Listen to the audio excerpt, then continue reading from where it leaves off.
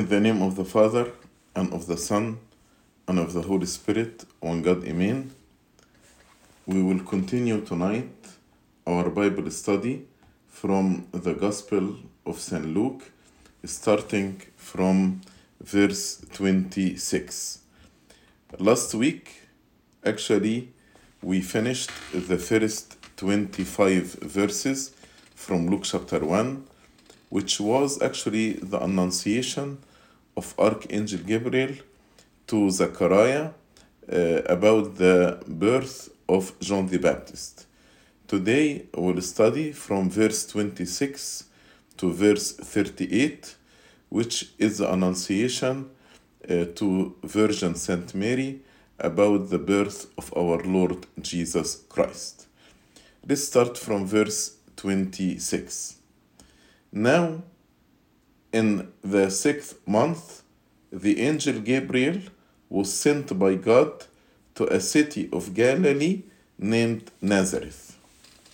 So, it is the 6th month of Elizabeth's pregnancy. So, 6th month here for the pregnancy of Elizabeth. That's why we say John the Baptist was older than the Lord Jesus Christ by six months. So Archangel Gabriel was sent by God to a virgin named Mary. As we read in verse 27, Archangel Gabriel was sent by God to a city of Galilee named Nazareth, to a virgin betrothed to a man whose name was Joseph, of the house of David. The virgin's name was Mary. Mary in Hebrew, her name is Miriam. Mary lived in the insignificant village of Nazareth in the lower Galilee. So Nazareth was in the lower Galilee and was an unimportant actually village. And when St. Luke wrote to a city of Galilee named Nazareth, these explanatory notes makes it clear that St. Luke was writing for those who were strangers from Palestine. That's why he is explaining to them where Nazareth is. It is a village or a city in Galilee. As you know, Palestine was divided into three parts. Galilee in the north, Judea in the south, and Samaria in the middle. Galilee, Samaria, and Judea. Judea, where Jerusalem is. Nazareth is located just north of the fertile Jezreel Valley, 15 miles east from the Sea of Galilee. This sea actually where the Lord called Peter, Andrew, James, and John. It's called also Sea of Tiberias. So Nazareth is 15 miles east from the Sea of Galilee and 20 miles from the Mediterranean Sea to the west. So to the west of the Mediterranean Sea, 20 miles and 15 miles east from the Sea of Galilee. St. Joseph and St. Mary lived in it. And the Lord Jesus Christ spent most of the first 30 years of his life also in Nazareth. That's why he is called the Nazarene, as we read in Matthew chapter 2, verse 23, and in Mark chapter 1, verse 24. And when he began his mission, he was rejected twice by the people of Nazarene and the people of Galilee. As we read in Luke chapter 4, from verse 28 to 31, and in Matthew chapter 4, verse 13, and Matthew chapter 13, verse 54 to 58. So the people rejected him at the beginning. And this town, Nazareth, barely had any importance for it. It was not mentioned in the Old Testament, neither in any document of the major countries before the Lord Jesus Christ coming. nor in the writing of the Jewish historian Josephus, because that's why we said it is insignificant village or city. The word Nazareth means branch. That's why the Lord Jesus Christ often called the branch. And when Matthew said, as it was said by the prophets, he is called the Nazarene, mean he is called the branch. St. Luke makes it clear that Saint Mary is virgin when he said in verse 27, to a virgin betrothed to a man, using the Greek word virgin twice in this passage. The Greek word parthenos. In the Greek language, there is difference between virgin and young girl. But in the Hebrew, the same word is used for a young girl and virgin. That's why Simeon the Elder, when was translating Isaiah chapter 7, he was confused whether to translate this word to virgin in Greek, which means parthenos, or just to translate it young girl, and a young girl can be a virgin or just a young lady. And upon a vision from God, he used in the Greek Septuagint parthenos, which means virgin. No other explanation. And here St. Luke, the New Testament was written in Greek. So St. Luke actually used parthenos, and St. Matthew used parthenos. So there is emphasis here on the virginity of Saint Mary. So the same Greek word for virgin is used in the Greek Septuagint translation of Isaiah chapter 7, verse 14. And this prophecy designates that the Messiah is born from a virgin, not just a young girl. But this virgin was betrothed, as we read in verse 27, to a virgin betrothed to a man whose name was Joseph. So Mary was betrothed to a descendant of the great King David, a man named Joseph of the house of David. The betrothal in the East was a ceremony of deepest importance, and usually took place a year before the consummation of marriage. Betrothal in the Jewish tradition is like civil marriage, but the consummation of marriage did not happen yet. So Mary was betrothed to Saint Joseph.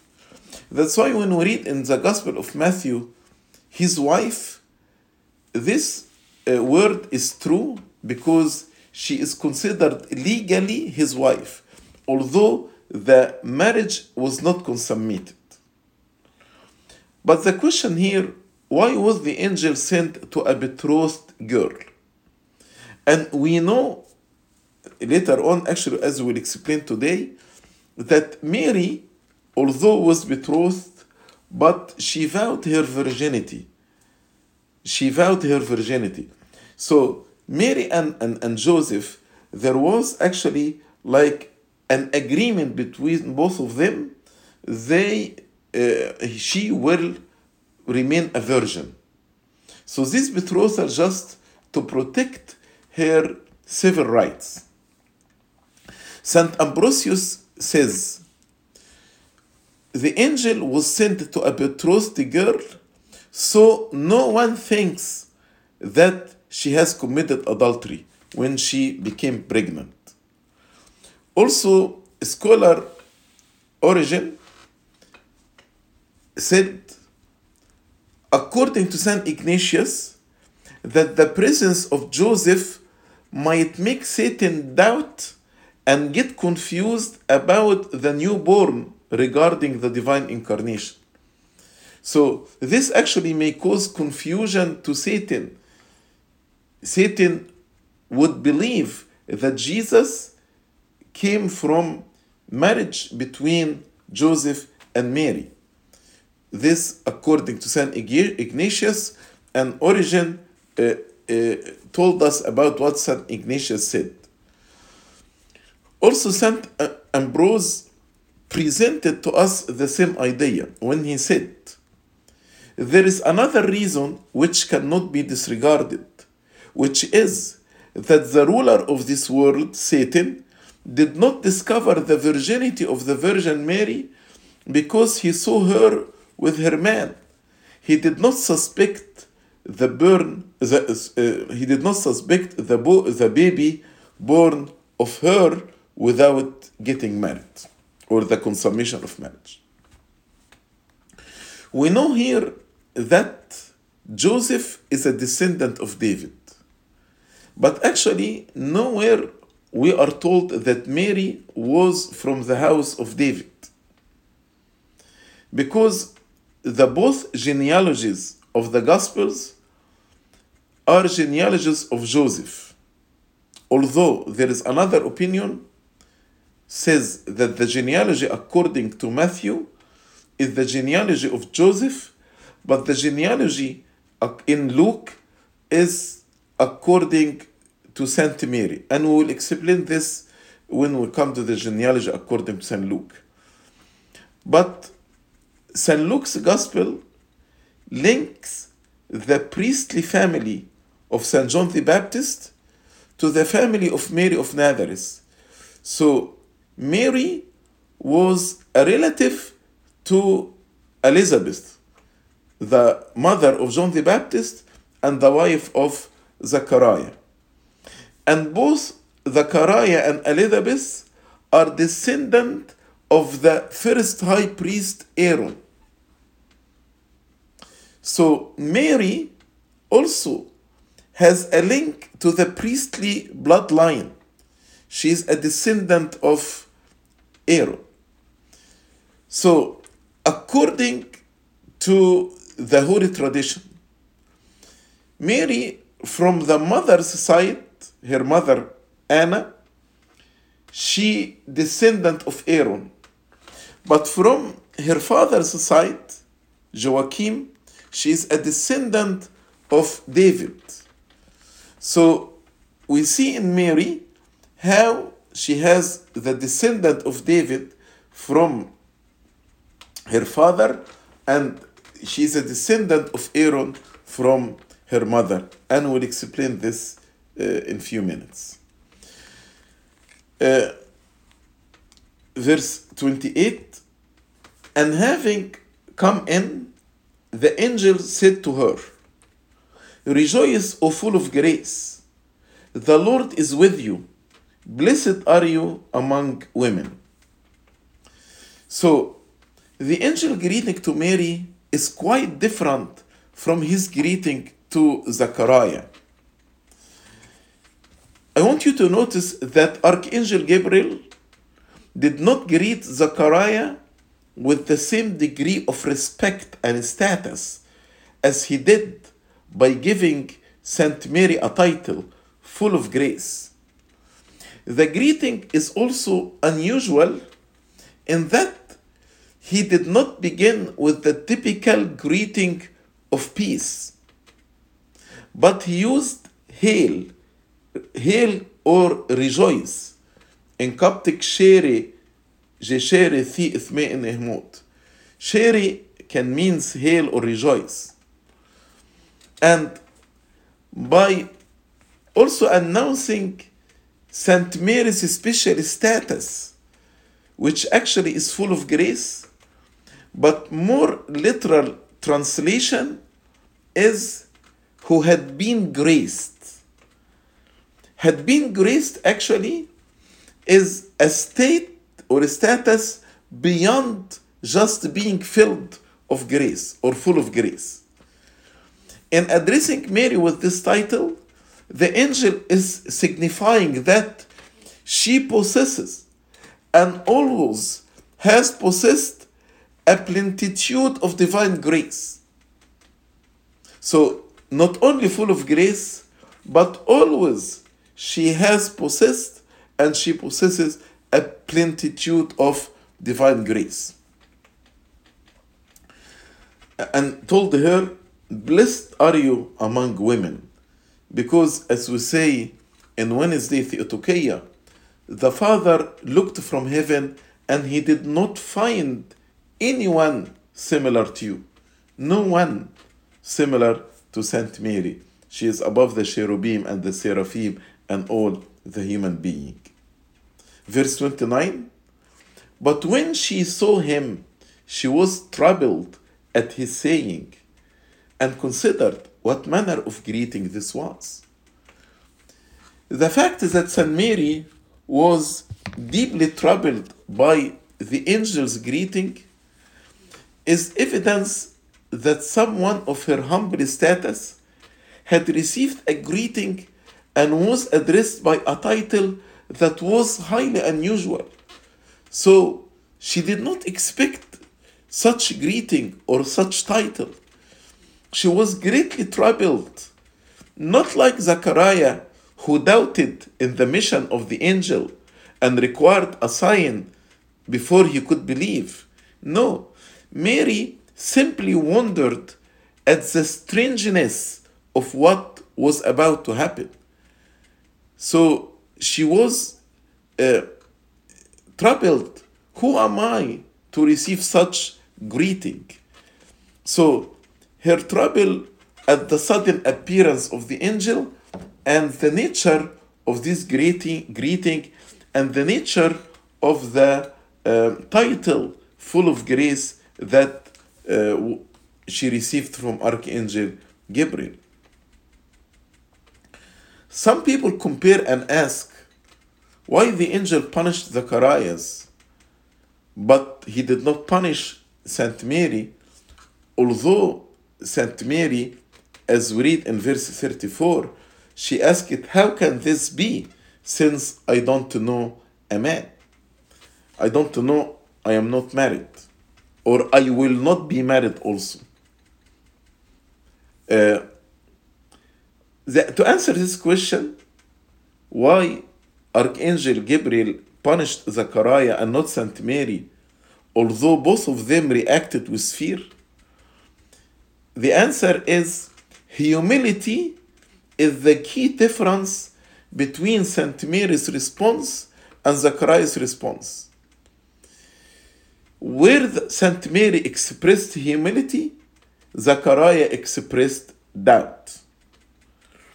And once Archangel Gabriel told each of them the reason of his appearance, their responses at first glance might seem similar, but their hearts behind the response are totally different.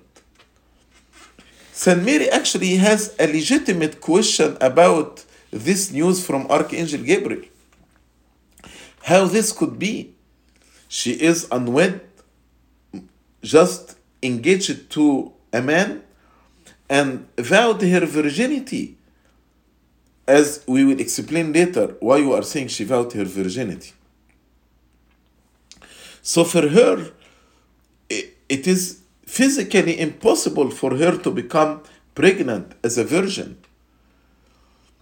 And if she was planning to get married, then actually this would not be a question here, because she would understand that after marriage she will have this baby.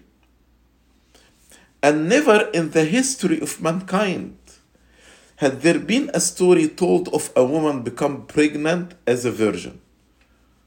Never before Saint Mary or after Saint Mary. But I want you to notice, once Archangel Gabriel explained to Saint Mary how it is possible through the grace of God, Saint Mary's response of acceptance tells us where her heart was when she says, "Behold the maidservant of the Lord, let it be to me according to your word." So, Saint Mary was not questioning if the annunciation of Archangel Gabriel will happen. She just wants to understand how it will happen. So she is not doubting it will happen, but she wants to understand how it will happen because she vowed her virginity. This was different from Zechariah, who doubted and asked for a sign. That's why Zechariah was punished, but Saint Mary was not. So Archangel Gabriel answered her in verse 30 and told her, then the angel said to her, "Do not be afraid, Mary, for you have found favor or grace with God." Do not be afraid, Mary. Now he is calling her by her name, signifying that she was well known to him, as the saints are to the ministering angels. So when God sent an angel to a prophet or a saint, they are well known to this angel. Then he told her, "Don't be afraid. You have found grace with God. You have found favor with God."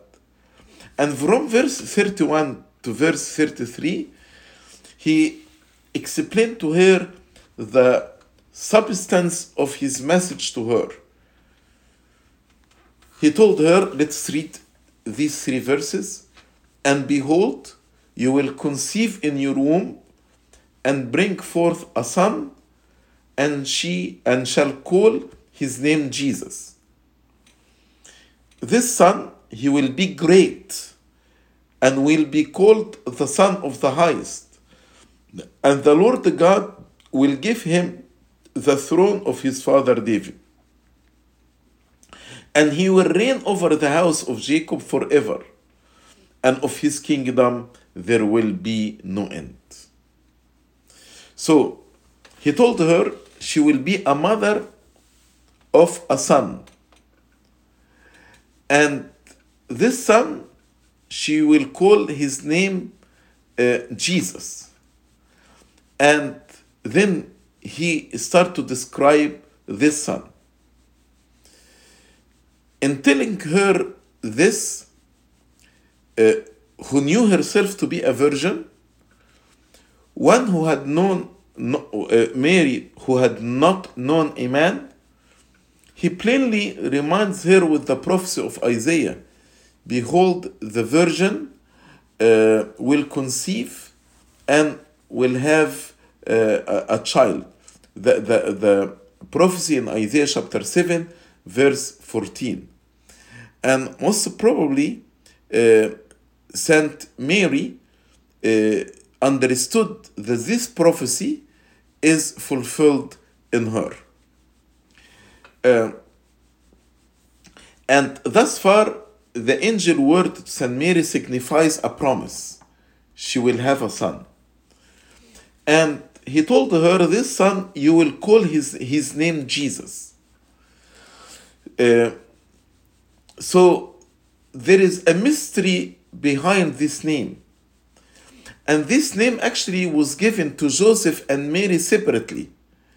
Was given to Joseph in Matthew chapter 1, verse 21. When the angel not only gave him the name, but he explained to Joseph the significance of the name. We read in Matthew 1:21, "And she Mary will bring forth a son, and you shall call his name Jesus, for he will save his people from their sins." Jesus means the Savior. Jesus is the same like Joshua or Hosea, which means Savior. So he told him, "You shall call his name Jesus, because he will save his people from their sins." But to Saint Mary, he just gave her the name Jesus. Then he said to her, "Jesus will be great." Actually, there's a fulfillment of prophecy by Isaiah, when Isaiah said, His name will be called Wonderful, Counselor, Mighty God, Great God, in Isaiah chapter 9, verse 6. Also, we read in Luke chapter 24, verse 19, how the two disciples of Amwas described the Lord Jesus Christ. He was a prophet, mighty in word, great and deeds, great in words and deeds before God and all people. Then Archangel Gabriel said to Saint Mary, and will be called the Son of the Highest. The Highest is one of the titles of God the Father. So, Son of the Highest means Son of God. And God the Father often in the scripture made known by the word highest, as we read in Genesis 14:19, Psalm 83 verse 18, Psalm 92 verse 1, the Gospel of St. Mark chapter 5 verse 7. So this phrase, the Son of the Highest, signifies that he shall be known as the Son of God and will be declared to be the Son of God. Peter called him the same, Son of God. You are Jesus, you are the Christ, the Son of God.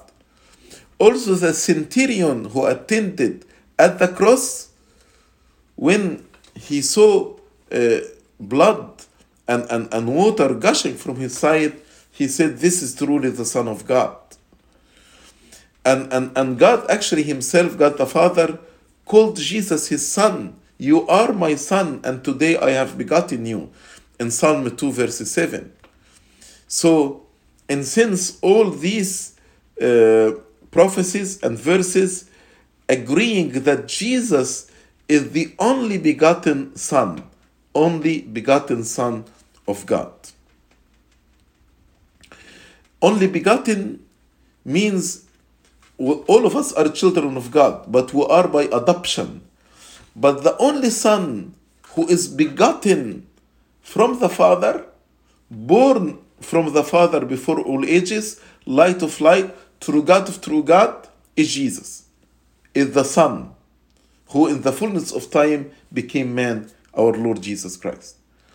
Only begotten is a translation of the word homogenes. Homogenes. Mono means only. Genes means begotten. Many times it's translated in Arabic wrong. Translated homogenes like al-wahid al-gens. It's wrong translation. Mono in Arabic means wahid. Ganis doesn't mean gens. Ganis means begotten, al-mawlud. So the Arabic translation of monoganis, the correct translation, al-ibn al-wahid, meaning he is the only son who is begotten and born from the Father. All of us, the children of God, by adoption. But there is only one Son is begotten, the Son of the Father. So the accurate translation of monogenes, mono means one, al-wahid, ganis doesn't mean gens. So الترجمة الوحيد الجنس ترجمة خاطئة. The correct translation is الابن الوحيد. mono الوحيد, جنيس المولود أو الابن. So هو الابن الوحيد اللي اتولد من الآب، مولود من الآب قبل كل الدهور، نور من نور، إلى حق من إله حق. Then he said, the Son of the Highest, and the Lord God will give him the throne of his father David. So this echoes the promises that God gave to King David. As we read in 2 Samuel chapter 7 from verse 9 to 16. God promised David that his throne will endure forever. We read it also in 2 Samuel 23 verse 5. So how this promise was fulfilled in the person of our Lord Jesus Christ. And here St. Luke is intentionally making a link between the promise of God to David of an eternal covenant, throne will endure forever, and the inauguration of that covenant promise in Jesus of Nazareth. So this promise is fulfilled in Jesus of Nazareth. The birth of our Lord Jesus Christ was promised to many fathers. Was promised to Abraham that the Messiah will be his seed. Was promised to Moses, the prophet, that Jesus will be the prophet. The prophet with capital P. Meaning what? What is the function of the prophet? Deliver message from God to us. And as we read in Hebrews chapter 1, verse 1, God spoke to our fathers through the prophets. Now he is speaking to us in his Son. So thus Jesus is the prophet with capital P. Also, Jesus was promised to David, who was a king, as the king. And Jesus is the king. He came actually to restore the kingdom of God, and he established the kingdom of God here on earth. A spiritual kingdom, not an earthly kingdom. So even the temporal kingdom of Israel belonged to Jesus Christ by hereditary right. If he is the son of David, and God will give him the throne of his father David, then actually by hereditary right, even the temporal kingdom of Israel belonged to the Lord Jesus Christ.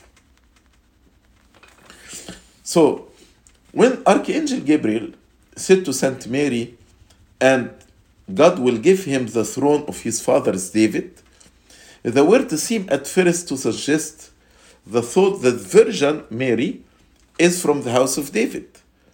But I said, what we know from the scripture, she is related to Elizabeth. She is cousin of Elizabeth from the mother side. So she is a descendant of Aaron. But how Saint Mary is also a descendant of David. Because here actually he is saying he will give him the throne of his father David.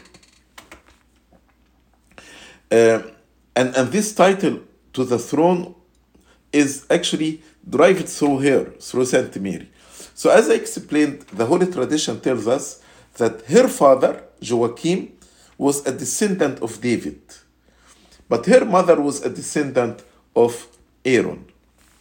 So we can see here like intermarriage happened, which actually took place often in the old time between the house of Aaron and the house of David, descendant of Aaron and descendant of David.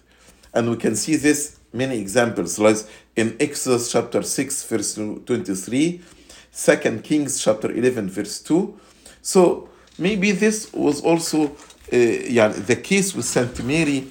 An intermarriage happened between the house of David and the house of Aaron. So Joachim, a descendant of David, and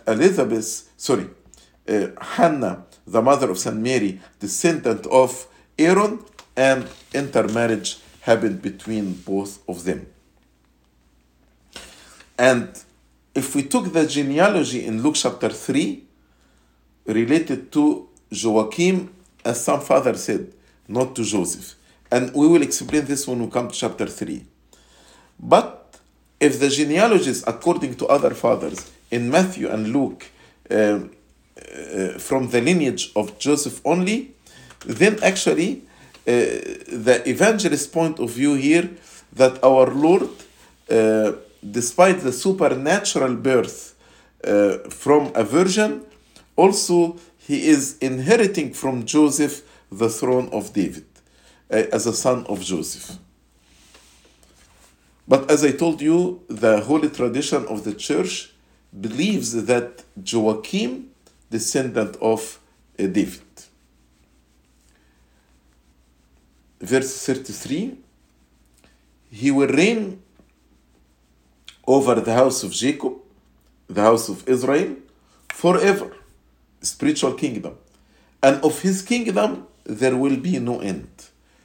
Yes, it's eternal kingdom. And St. Paul explained in 1 Corinthians chapter 5 how the Lord Jesus Christ is reigning right now, and in the second coming, he will deliver the kingdom to God the Father. That's why those who are speaking about millennium coming in the future, as if the Lord Jesus Christ is not reigning right now, this is against the teaching of the scripture. The reign of our Lord Jesus Christ started from the day of crucifixion and will continue to the day of his second coming, when he will deliver the kingdom to God the Father, and then his kingdom will continue and shall have no end, as we read in verse 33. His kingdom, there will be no end. And we emphasize this in the creed. His kingdom shall have no end. Verse 34. Then Mary said to the angel, "How can this be, since I do not know a man?" From the Virgin's word, it is clear she was dedicated by a vow to remain a virgin. That's why we believe in the perpetual virginity of Saint Mary. Meaning, she was virgin before the marriage. She was virgin before the pregnancy and before the labor. She was virgin during the labor. So the labor did not lose her virginity. And she continued to be virgin after the birth of our Lord Jesus Christ. Because if she had wished to be married, then she would not have asked this question. How can this be, since I do not know a man? She would rather have said, when this will be, in expectation of the promise to be fulfilled after the consummation of the marriage. So the question would not be how. The question would be when the consummation of the marriage would be. But this question, how can this be, since I do not know a man? It's clear that she was dedicated by a vow to remain a virgin. Also, this question is totally different than Zachariah's question in the same chapter, verse 18. Zachariah said, "How shall I know this?" He was asking for a sign. But Saint Mary not asking for a sign, but Saint Mary asking how this will happen, and I vowed my virginity. Zachariah asked by what sign he shall know that the words of the angel are true. But Zachariah had Abraham and Sarah in the Old Testament, who had sons in their old age. So there is no excuse for him to doubt. But for a virgin to have a child never happened before Saint Mary, and also never happened after Saint Mary. So Mary here is told of a far greater marvel. For her question shows that she understood the angel to speak of the birth while she is a virgin. And she accepted the word in faith. And she did not demand a sign. But reverently, she is asking how this will be accomplished. How this will be accomplished, although she is a virgin. And she never heard that a virgin had a child. So the angel answered her in verse 35, And the angel answered and said to her, the Holy Spirit will come upon you, and the power of the highest, the Father, will overshadow you. Therefore also, that Holy One, the Son, who is to be born, will be called the Son of God. The word, the Holy Spirit will come upon you, in the Greek language, which is the language of the gospel, explained to Saint Mary that this conception will be done by the power of the Holy Spirit. It's a divine conception. It is above and beyond our comprehension and our understanding. And the same verse here is used also in the Greek Septuagint translation of Exodus chapter 40, verse 34, when the Holy Spirit, in a visible form, the cloud, overshadowed the tabernacle, and the glory of God filled the dwelling, the tabernacle. So the same verse was used in Exodus chapter 40, verse 34, is the same verb is used here. Also, if you remember the transfiguration, there was a cloud overshadowed the Lord Jesus Christ and Elijah and Moses. The same word, the same verb overshadowed them in Matthew chapter 17, verse 5, and in Luke chapter 9, verse 34. The same actually verb is used when the voice of God also is heard from the cloud that overshadowed them, Moses, Elijah, with the Lord Jesus Christ. So he told her, the Holy Spirit will come upon you. It's a divine conception. And the power of the highest will overshadow you. Here he is using the word highest again. Highest referring to God the Father. And the third person of the Holy Trinity, therefore also the Holy One, the Son, who is to be born, will be called the Son of God.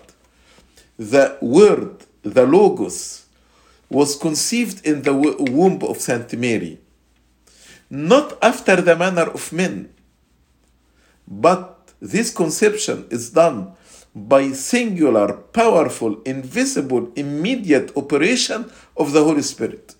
Cannot explain it. It's above and beyond our understanding.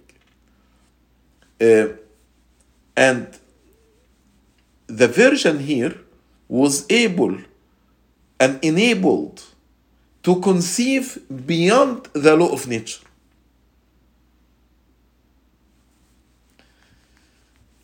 Verse 36, now indeed Elizabeth, your relative, has also conceived a son in her old age, and this is now the 6th month for her who was called barren.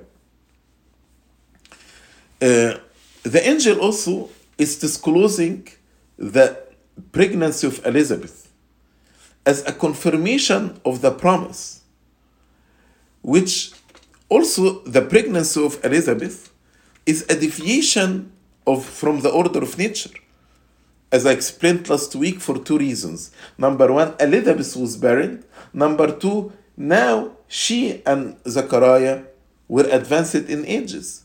So there are two obstacles. So her pregnancy also was a deviation from the order of nature. Many fathers believe that at this moment in which Saint Mary submitted to God, she became pregnant. So let's read verse 37 and 38. For with God nothing will be impossible. Even for a virgin to be pregnant, with God nothing will be impossible. He is the God of the impossible, actually. Saint Mary replied and said, then Mary said, behold, the maidservant of the Lord. Let it be to me according to your word. And the angel departed from her. So many fathers of the church believe that at the moment in which Saint Mary offered her obedience to God and her submission to Him, saying, "Behold the maidservant of the Lord, let it be to me according to your word," at this very specific moment, she became pregnant. She received the incarnation. For it was not possible to fulfill the incarnation without her will. Again, it was impossible to fulfill the incarnation without her will and her acceptance to receive this promise. God sanctifies human freedom and respect our freedom. So, many people question how in our praises we call Mary the salvation of our father Adam. And they are saying we are giving her titles that belong to the Lord Jesus Christ. Of course, when we say salvation of our father Adam, doesn't mean she saved Adam like our Lord Jesus Christ who died on the cross and shed his blood. But let me explain what we mean by this. Let me assume, just for the sake of discussion, Saint Mary refused and said to Archangel Gabriel, no, I cannot accept this. God will never impose himself on a person refusing a promise. So God wants to give us the gift of salvation, a free gift. But if we don't accept this gift, we will never have this gift. So Saint Mary, by accepting the gift, by saying, "Behold, the maidservant of the Lord, let it be to me according to your will," by accepting this gift of salvation, that's why we call her the salvation of our father Adam. So, for example, let me give you an analogy to make it clear. If there is a very, very poor family, and then some godly person wanted to give them a gift of money, if the father of this family rejected this gift, then the family will continue to be poor. Or rejected the job, they will continue to be poor. But if the father accepted the job that was offered freely to him, then actually the children, we can say to the father, you saved us from hunger and poverty because he received the gift. So when we say to Saint Mary, the salvation of our father Adam, not because she actively saved us like the Lord Jesus Christ, our Savior, but simply because she accepted the free gift of salvation on behalf of humanity. On behalf of all of us, she accepted the free gift of salvation by saying, "Behold, the maidservant of the Lord, let it be to me according to your word." That's why the church father said, pregnancy or fulfillment of this promise could not happen before this moment. But in this moment, when she said, "Let it be to me according to your word," and she pronounced her acceptance at this very specific moment, the pregnancy of Saint Mary started and the conception started at this very moment. Also, the fathers of the church call Saint Mary the new Eve. Our mother Eve became disobedient to God, disobeyed God. So the new Eve, Saint Mary, by her obedience and submission, she was undoing the disobedience of our mother Eve. So the first Eve disobeyed God. The second Eve, or the new Eve, submitted to God and obeyed God. And in this way, we call her the new Eve.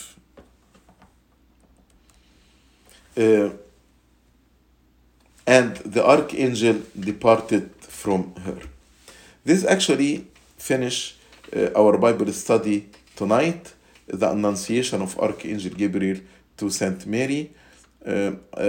I think we have 10 minutes, so I will give a quick summary in Arabic in the next 10 minutes. احنا الأسبوع اللي فات اتكلمنا على بشارة الملاك غبريال لزكريا كاهن بميلاد يوحنا المعمدان. النهاردة هنتكلم على بشارة رئيس الملائكة غبريال للعذراء مريم بميلاد ربنا وإلهنا يسوع المسيح. من أول آية 26 من لوقا الأصحاح الأولاني بيقولوا في الشهر السادس من الحمل بتاع إليصابات. عشان كده يوحنا المعمدان أكبر من السيد المسيح ب6 أشهر. أرسل جبرائيل الملاك، يعني ربنا هو اللي بعته، من الله إلى مدينة من الجليل اسمها ناصرة. لو عارفين الجغرافيا، الجليل كانت في الشمال، السامرة في الوسط، واليهودية اللي فيها أورشليم في الجنوب.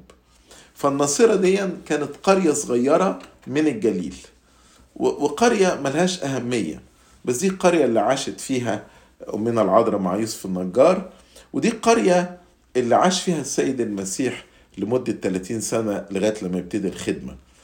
وكانت الجليل ملهاش سمعة كويسة، لدرجة نثنائيل قال أمن الجليل يخرج شيء صالح. فمدينة بسيطة، مدينة صغيرة، زي ما بولس الرسول قال من أجلنا افتقر وهو الغني. حتى لما المسيح اختار بلد عشان يعيش فيها ويكبر فيها، كانت بلد صغيرة ملهاش ذكر يعني. ده أرسل الملاك غبريال لمين بقى؟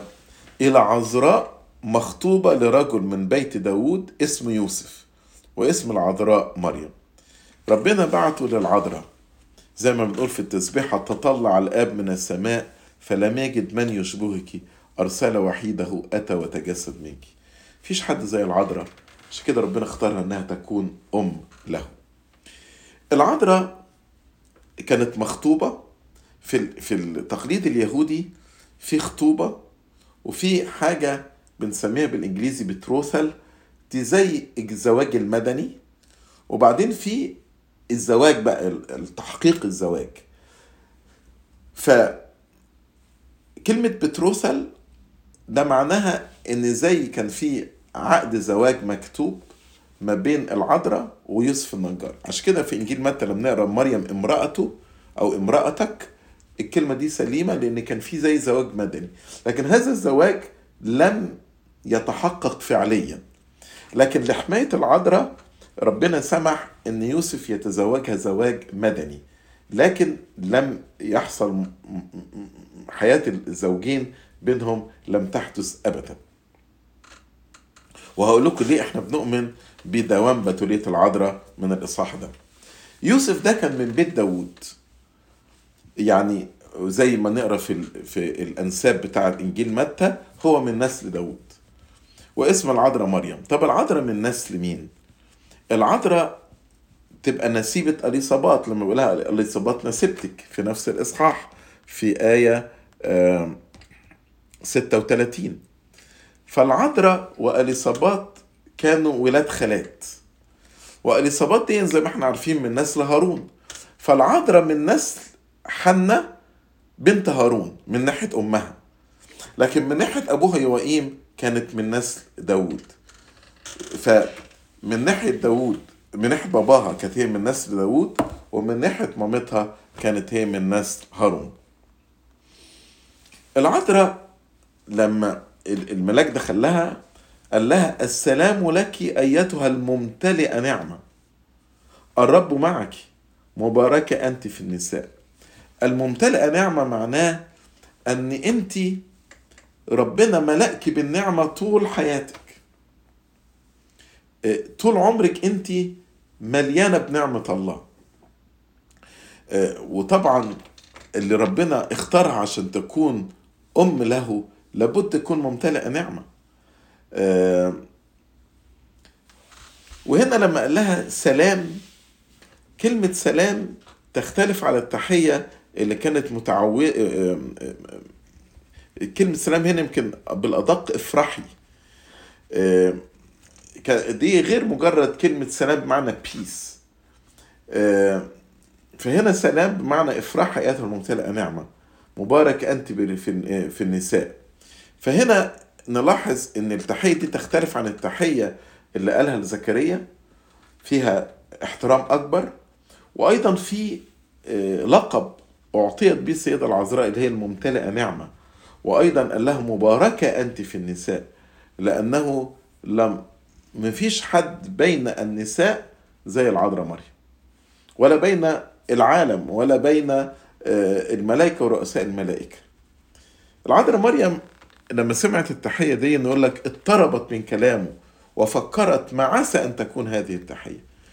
اضطربت لأن هي إنسانة متواضعة في قرية صغيرة الناصرة دي، فمش متوقعة أن يجي لها رئيس ملائكة ويلقبها يقول لها ممتلئة نعمة ومباركة أنت في النساء. فقالت إيه ده؟ ما عسى أن تكون هذه التحية. فهنا الملاك قال لها لا تخافي يا مريم، وناداها باسمها. يعني أنا عارف أنا جاي لمين، أنت المختارة، أنت اللي ربنا اختارك. لا تخافي يا مريم، أنت وجدت نعمة عند الله. إيه النعمة دي بقى؟ أنت هتكوني أم المسيح، أنت هتكوني أم ابن الله. ها أنت ستحبلين وتلدين ابنا وتسمينه يسوع. الملاك لما ظهر ليوسف النجار زي ما نقرأ في متى إصحاح الأولاني، قال له برضو إن العذراء دي هتولد ابن اسمه يسوع. بس اليوسف شرح إيه سبب التسمية. يسوع معناها مخلص، قال له لأنه يخلص شعبه من خطاياهم. يسوع هي يشوع هي هوشع، هي نفس الاسم، فيسوع معناها مخلص. فقال لها ابنك ده هو يسوع اللي هيخلص العالم، هيكون عظيما وابن العلي يدعى. ابن العلي يعني ابن الله، وابن الله احنا كلنا ولاد ربنا، بس في ولاد ربنا بالتبني زي كلنا كده، وفي ابن الله بالطبيعة. ابن الله بالطبيعة ده واحد بس، اللي هو أقنوم الابن، زي ما بنقول في القانون الإيمان مولود من الآب قبل كل الدهور، نور من نور إلى حق من إلى حق. علشان كده أحيانا نلقب الله الكلمة، نقول الابن الوحيد. يعني ايه كلمة الوحيد هنا؟ يعني هو الوحيد اللي مولود بالطبيعة من الله الآب. مولود ازاي؟ نور من نور إلى حق من إلى حق، زي ما النور بيتولد من النور من غير فرق زمن. لكن احنا أبناء بالتبني. وكلمة الابن الوحيد أو المولود الوحيد دي ترجمة أمونو جانيس. مونو يعني الوحيد، جانيس معناها ابن، معناها مولود وابن. احيانا امنا جنيس بتترجم غلط، الوحيد الجنس، ده غلط.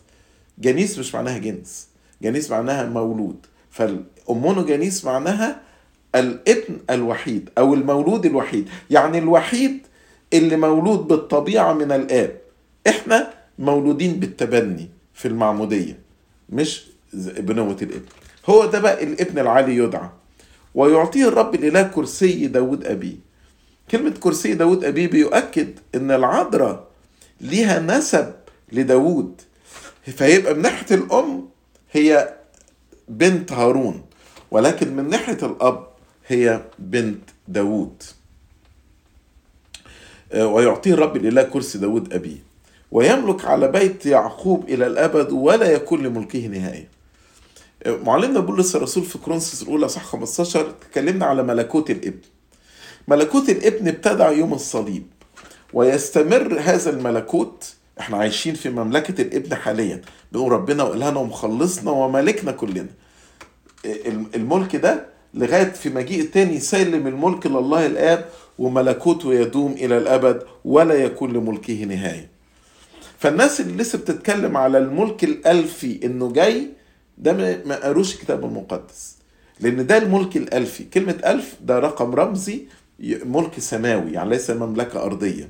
فالملك الألفي بدأ يوم صليب المسيح وسيستمر إلى مجيئه الثاني حيث يسلم الملك لله الآب.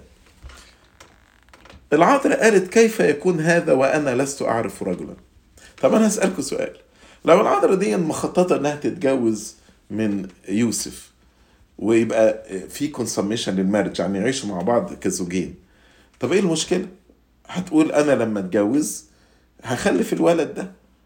فكانت السؤال ما كانش تقول كيف، كانت تقول امتى هيحصل ده، متى يكون هذا، لأنها لغاية دلوقتي مخطوبة لسه ما اتجوزناش. لكن كلمة كيف يكون هذا والاستغراب، هي ما شكتش في بشارة الملاك، لكن هي بتسأل ازاي ده انا نادرة البتولية بتاعتي، ازاي يتحقق هذا ان انا احبل وانا فيرجن وانا عذراء. يعني زكريا واليصاباس عندهم ابراهيم وساره كانوا عواجيز وخلفوا، لكن لم يحدث قبل العذراء ولا بعد العذراء ان حد خلف فيرجن، يعني واحده عذراء من غير ما تتجوز تحبل وتلد. فبتسال كيف. لو العذراء مخططه تتجوز من يوسف زي ما بعض الطوائف بيقولوا، كانت قالت متى يحدث، هو الجواز ده هيحصل امتى، ما كانتش قالت كيف. عشان كده العذراء كانت مؤمنة بالبشارة، بس كانت بتسأل على الكيفية، ما شكتش زي زكريا. فالملاك شرح لها، قال لها ان ده حاجة يعني جاي من فوق من السماء من الله. قال لها الروح القدس يحل عليك وقوة العلي الله الآب تظللك، فلذلك أيضا القدوس الابن المولود منك يدعى ابن الله. فهنا الروح القدس يحل عليها، وده بقوة فوق الطبيعة ستحبل العذراء من غير زرع بشر. والله الآب قوته تظلل العذراء. عشان كده المولود هو الابن القدوس. كلمة القدوس لا أحد يلقب القدوس غير الله فقط. فكلمة القدوس تؤكد لاهوت المسيح، أن الذي ولد من العذراء هو الله الكلمة، الله الكلمة القدوس المولود منك. ونحن نؤمن بدوام بتولية العذراء، أن العذراء كانت بتول قبل الولادة، أثناء الولادة يعني الولادة لم تحل بتوليتها، وبعد الولادة أيضا. وقال لها هوذا اليصابات نسبتك، هي أيضا حبلى بابن في شيخوختها، وهذا هو الشهر السادس لتلك المدعوة عاقرا. ادها لها حتى اليصابات هذه المرأة العجوز والعاقر حبلى دلوقتي، وبقى لها 6 أشهر حبلى في يوحنا المعمدان. وقال لها ما تستغربيش، بتقولي كيف. إجابة بقى كيف، إجابة السؤال بتاعك في آية 37، لأنه ليس شيء غير ممكن لدى الله. فيش حاجة ربنا عنده حاجة مستحيلة.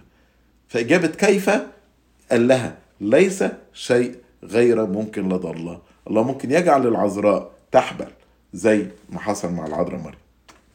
وهنا العذراء ردت آية 38، دي آية مهمة جدا جدا في اللاهوت وفهمنا للاهوت. قالت هوذا أنا أمة الرب ليكن لي كقولك، فمضى من عندها الملاك. ليه بقول الآية دي مهمة؟ ربنا بيحترم الإرادة الإنسانية. يعني كانت لازم العذراء توافق عشان الله يتجسد ويحل في بطنها. لو هي رفضت، ربنا مش هيفرض نفسه عليها أبدا. وعشان كده الآباء يقولوا إن في اللحظة لما قالت ليكن ليك قولك، دي اللحظة اللي تم فيها الحمل. كان الحمل مستحيل يتم قبل كده، ولا يبقى ربنا بيفرض نفسه على حد. لكن بعد ما هي وافقت وقالت ليكن ليك قولك، فهنا الحمل الإلهي ابتدى. بعض الناس بيتساءلوا في التسبيحة نقول إيه مثلا خلاص أبينا آدم، يقولوا إزاي تدوا العذراء اللقب خلاص أبينا آدم، ده ربنا هو المخلص. طبعا العذراء ليست مخلص زي ربنا يسوع المسيح، definitely لا نقصد هذا إطلاقا. لكن خليني أشرح لكم هنا. لو العذراء ما قبلتش البشارة دي، كان الخلاص هيتم ازاي؟ فاحنا بنقول خلاص ابينا ادم لانها قبلت عطية الخلاص المجانية. فهنا لما نقول خلاص ابينا ادم بنقصد بيها قبولها لعطية الخلاص المجانية، لما قالت هوذا انا امة الرب ليكن لي كقولك. زي ما انا شرحت كده، لو في اسرة فقيرة وحد جاب لهم هدية او جاب شغل للاب، فالاب لما بيقبل الهدية الولاد يقولوا له يا بابا انت انقذتنا لما قبلت الهدية دي، لما قبلت الفلوس دولت. هو انقذهم، مش هو اللي جاب الفلوس، هو قبلها. فاحنا بنقول للعذراء انت انقذتينا لما قبلتي عطية الخلاص المجانية. لكن لا نقصد ابدا الخلاص بمعنى الفداء كما سفك ربنا يسوع المسيح دمه من اجلنا على الصليب، لكن نقصد فقط قبولها لعطية الخلاص كنائب عن كل البشرية. هوذا انا امة الرب ليكن لي كقول. عشان كده بيسموها حواء الثانية. حواء الاولى بعصيانها ومعصيتها احنا طردنا. حواء الثانية بخضوعها وتواضعها وطاعتها تم الخلاص للبشرية. يعني بعصيان حواء الأولى طردنا من الفردوس النعيم، وبطاعة العذراء المريم وبخضوعها وتسليمها لمشيئة الله تم الخلاص لكل البشرية. ده ينهي البايبل ستادي بتاعتنا النهاردة. لإلهنا المجد الدائم إلى الأبد آمين.